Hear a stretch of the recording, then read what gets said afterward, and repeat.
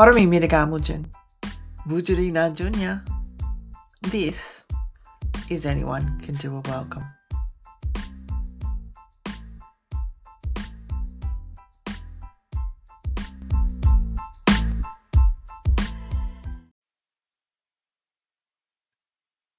I'd like to start off with an acknowledgement of country. Bayaju Bujri Dharug Yiyura Dhalang.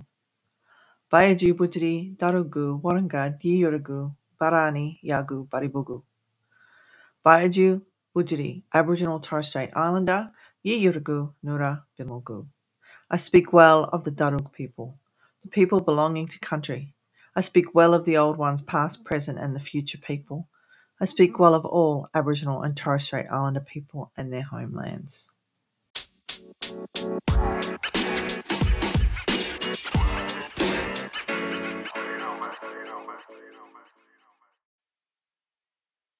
Welcome back for episode 5 of Anyone Can Do a Welcome. Nai Giara Anissa, Buruburangal Dharug Jin, Naya Marangorabarang Dharug Ngurra. So I'm Anissa, a Buruburangal woman from the Richmond area on Dharug country. The last episode I talked about our Dharug history, had a bit of a look at Captain Cook Death Day, which has just gone past, and the latest non-Dharug welcome to country on Dharug Ngurra. This week I'm going to start with Dharug history, talk about those using our people and our language, Yiyura Dhalang, for profit, and the latest non-Dharug welcome to country on Dharug Ngurra. Now, last episode I did talk about the Battle of Richmond Hill and the Battle of Vinegar Hill, and I think it's really important that we focus on various parts of Dharug Ngurra because sometimes we don't know these things, and education is always a good thing. Today we're going to talk about Baladari, Baramaragal Mala, whose name translates basically to the leather jacket fish. And he was a great fisherman, young Baladari. And this information actually comes from author Michael Flynn's book, Parramatta and the Aboriginal People of the Sydney Region, Part 1, 1788 to 1810. Now, as a child, Baladari was front and centre for the invasion. And the invaders at this point had then adopted our word, Parramatta, place of the eels, as the name of which we now know as Parramatta. As an aside, big Eels fan, just saying. Baladari allegedly befriended Governor Phillip with Colby, as in Gadigal Colby, not Buruburangal Colby, and they made their way with Phillip to Durabang, Hawkesbury River. Watkins Tench recorded that the Aboriginal guides were in good spirits when they started the exploration, but by the end of it, they'd had pretty much enough of the invaders.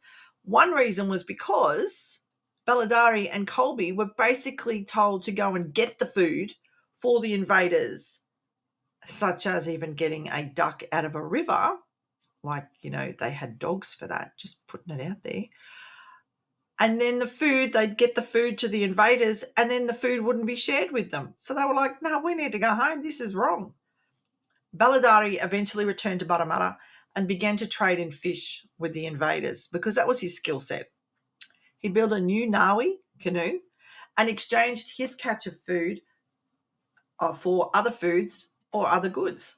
But like all good things, this was destroyed when a whole pile of new convicts came to Parramatta and destroyed his canoe. Now, Baladari was covered. He storms into Phillip's office. He's covered in body paint. He's demanding respect as an initiated mullah, and he's seeking payback.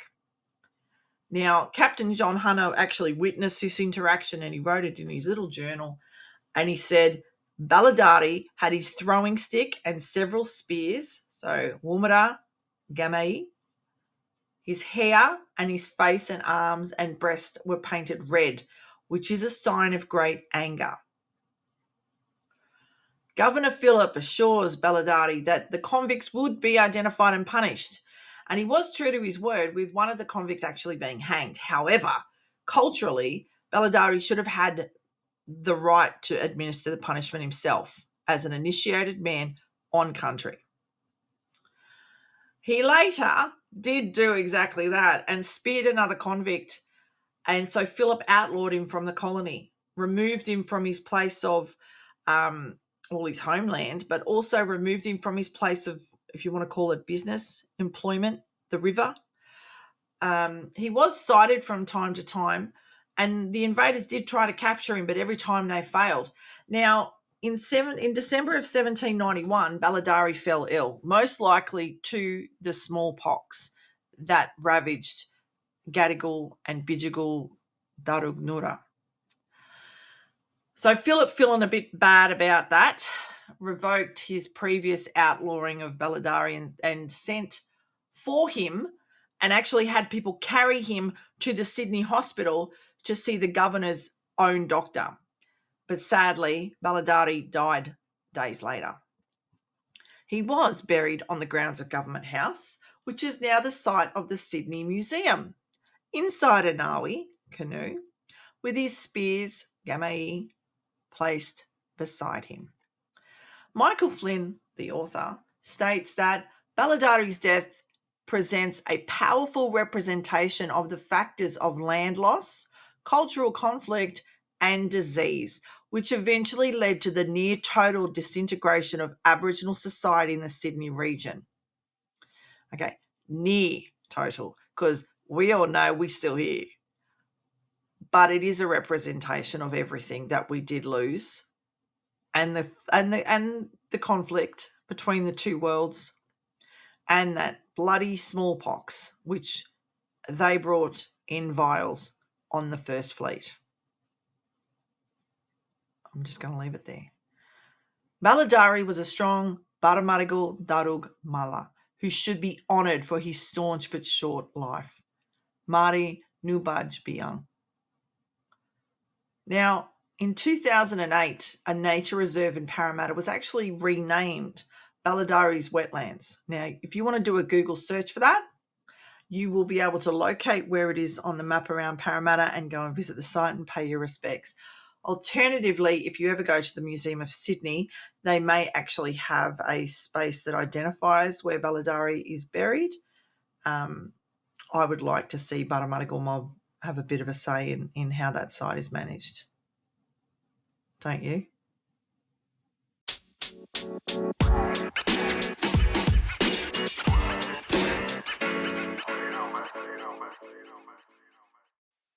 Just on the tail end of that story about Baladari, I just wanted to remind everyone about the Dharug reunion that will be at Murrumbidgee, and it is 2 weeks away. If you've already registered, you may have received an email from the organisers requesting some further information. It's nothing major, and I completed it myself last night. So it's going to be a great weekend where we can start to slowly update the genealogy of the clans. So if you look at Cohen's book, Dharug Ngurra, for example, there's almost 50 years of family members not included. Now, I say that because my cousin, one of my oldest cousins, is in there. She's a year older than me. She's in the book and I'm not. So we want to update the genealogy of the clans, touch base with people, sing some songs maybe in Dhalang, have the Welcome to Country and the Smoking by our deadly elders, and much, much more. So I'm looking forward to catching up with all you deadly mob on the weekend of March the 2nd and 3rd out at Murrumbidgee at Rouse Hill. Buyiga, Dharug Yiyura.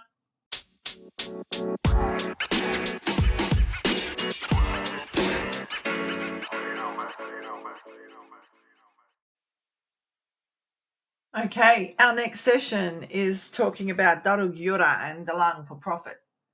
Now, we've talked about the Opera House artwork, and I'll leave that one because that was a previous episode. But now we're going to talk about the use of Dharug Dhalang as a means for non-Dharug organisations to make a profit. So when using Dhalang, one must seek permission from the traditional owners. That's anywhere in Australia, okay? But we only speak for Dharug mob. It is cultural protocols. Flat out, plain and simple. And we need to be really mindful of a few things. Like, why do they want to use our language? How are they going to use it? And for how long are they going to use it? These seriously are questions that need to be asked. Terry Janke & Co. have provided mob, free of charge, by the way, with contract templates to ensure that mob retain their Aboriginal intellectual property rights using contract law. If you didn't know, ASIP is not enforceable as copyright, so it has to be done another way. So part of the First Languages Australia group worked with Terry Jenke and co. to create these contract templates. You fill them out and they've got them for a range of scenarios. So if you're an Aboriginal artist wanting to work with a white organisation, if you're a white organisation, you want to hire an Aboriginal linguist or an artist. If you're mob, you're trying to get other mob engaged, all of the scenarios, they've got it covered. And you just fill out the template and file it. It is a legal document. They even give examples on their website. The First Nations Languages Australia Trust, they've got it. If you want more information, I will happily share it. I've got the website, I've got the documents, and I did the training in this. So it's really, really important that community is made aware of our obligations and not just our cultural obligations, but also the obligations of those people wanting our Dhalang and wanting the history of our country and wanting our Yiyura to put on sales on the Opera House. Now, we've seen groups provide Dhalang for those wanting to work on Dharug Ngurra, but the concern is, what does the actual contract of engagement say? Who owns the Dhalang? The organisation or the corporation, unless that contract says otherwise. Even though our Dhalang is our Dhalang, community-owned Dhalang, if you want to put ownership on it. So we've got to be really, really mindful of what goes on with the sharing of words, language, images, songs, etc. We need to be mindful. And I'm not saying we go no to everybody. I'm not saying we go yes to everybody. But I want everybody to be very aware of the consequences of giving stuff freely without having a contract. We've got to use Gub law to protect our language and our people. Okay, we have to do it. We have no other option. It's really important that everyone is educated in this. Now, one question is, who's provided the Dhalang itself? Are they, corporations and organisations, etc., getting it from one source or from multiple sources? Now, this can be a person, so one person, which is not a consultation, by the way, or some writings, which again is not a proper consultation. Most choose to pull up Jackie Troy's book, The Sydney Language, which, I might add, denies us as the traditional owners of Warami and Dharug Ngurra. It is not the Sydney language, it is Dharug Dhalang. But it's also the work of Uncle Richard Green, bless him, and his website that people go to and take information from without seeking permission from Dharug elders or knowledge holders, or in the case of Uncle's work, his family. You can't do that. I've been told we've got it from a website, meaning Uncle's website. And that does not mean that permissions have been given. Uncle created that for us as a community. He did not, I honestly believe, hand on heart, create that website so Gubs could go along and just highlight a word, cut and paste it into a document and call that consultation. Shout out to Uncle Richard's daughter, Jay, who's now working in this space to help get that Dharug Dhalang website back up and running with the site owner who has always supported Uncle Richard's work. It'll be great to see it back online and accessible to the community. Now, we've seen other mob use our Dhalang to advertise their businesses or programs, calling it the Sydney language or the Eora language. When we erase the nation, we erase the truth. Another example is the choice of the words Jin Nura for a shopping centre in part of in the northwestern part of Sydney. it roughly translates to women's country, but it's a shopping centre that men go to. So culturally, it should be not named that because women's place usually means women's business. Really wasn't thought through. We've got to be careful when we start letting people have access to our language like that. There are parts of our Dhalang that are in Jackie Troy's book that shouldn't have been published, even if it did come from William Dawes writing it down. Troy is Narragaow mob. Dawes wasn't mob. There are issues around the publication of the names of our creator also being published. So one name for man, one name for woman. And I said that in the last podcast episode. You don't publish ceremonial language simple. You don't do it. There is a reason why ceremonial language was not openly shared. And if it was openly shared and written down, well, then there's an issue. Do we have it recorded because of the invasion and we needed to maintain it? But again, it's ceremonial language. Who's meant to see it? Who's meant to be a part of it? I don't know of an initiated Dharug man in our community in the last 50 years. So technically, even male ceremonial language shouldn't be shown to other men.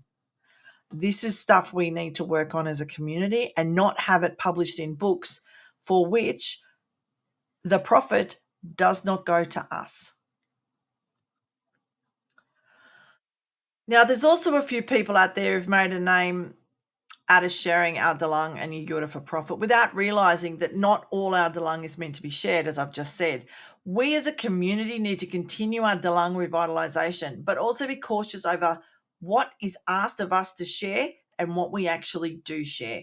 Read up on Terry Jenke's True Tracks. Just read it to see how other mobs have been forced to go to court to fix problems caused by gubs, people or companies just having their way with stuff that's been published in a book.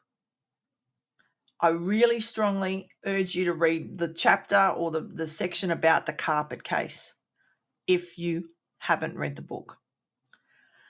Furthermore, and this is the important thing, it is not lateral violence to ask a company or organisation who gave permission to use our Dhalang. It is cultural protocols. If they cannot answer that question without carrying on like pork chops, that it's lateral violence, then the answer is no one gave them permission. And the problem is, if it happened in another nation on their country, it would be a major issue if it actually got that far in the first place.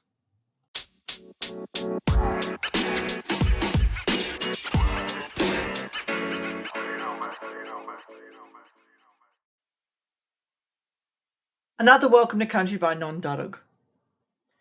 This time it's about what happens when Dharug Yiyura, our elders, are engaged to perform a Welcome to Country on Dharug Ngurra.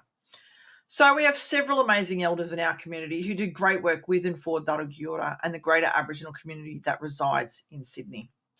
Only last year, I arranged for Auntie Thelma Marie Rudd to perform a Welcome to Country and a water blessing at the Google Education Symposium. It was a great event with people from 25 countries in attendance, and it was one stop on a global symposium event trail. And Dharug was front and centre, as it should be. However, sometimes when we do follow cultural protocols, other things can happen. Recently, I was made aware of several organisations arranging for Dharug elders to perform welcomes and later being approached by certain lauks demanding why they weren't sought out, and yes, I used air quotes, with some allegedly being abused for following cultural protocols.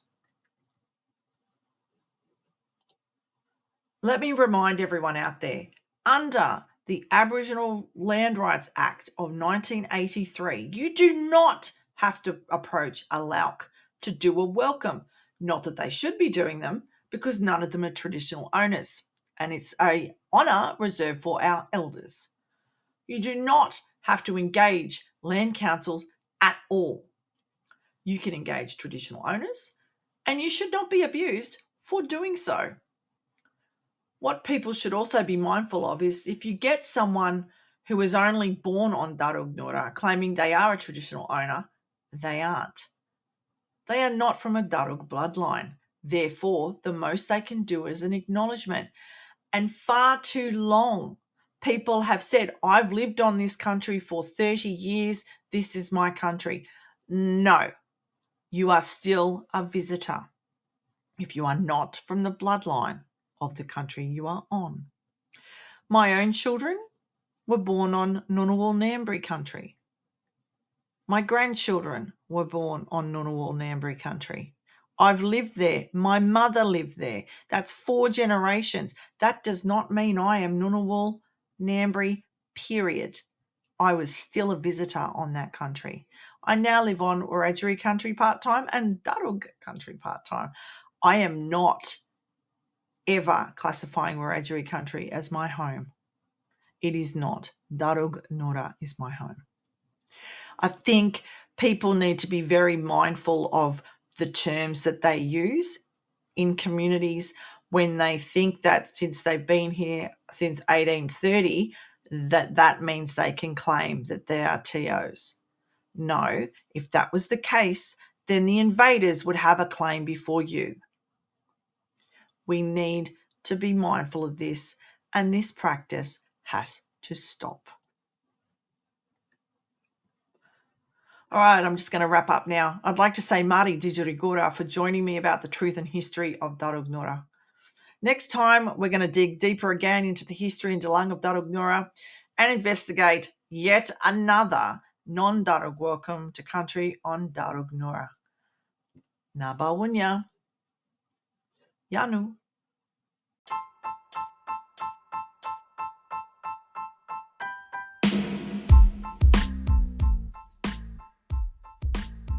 Anyone Can Do a Welcome was written and presented by Anissa Jones.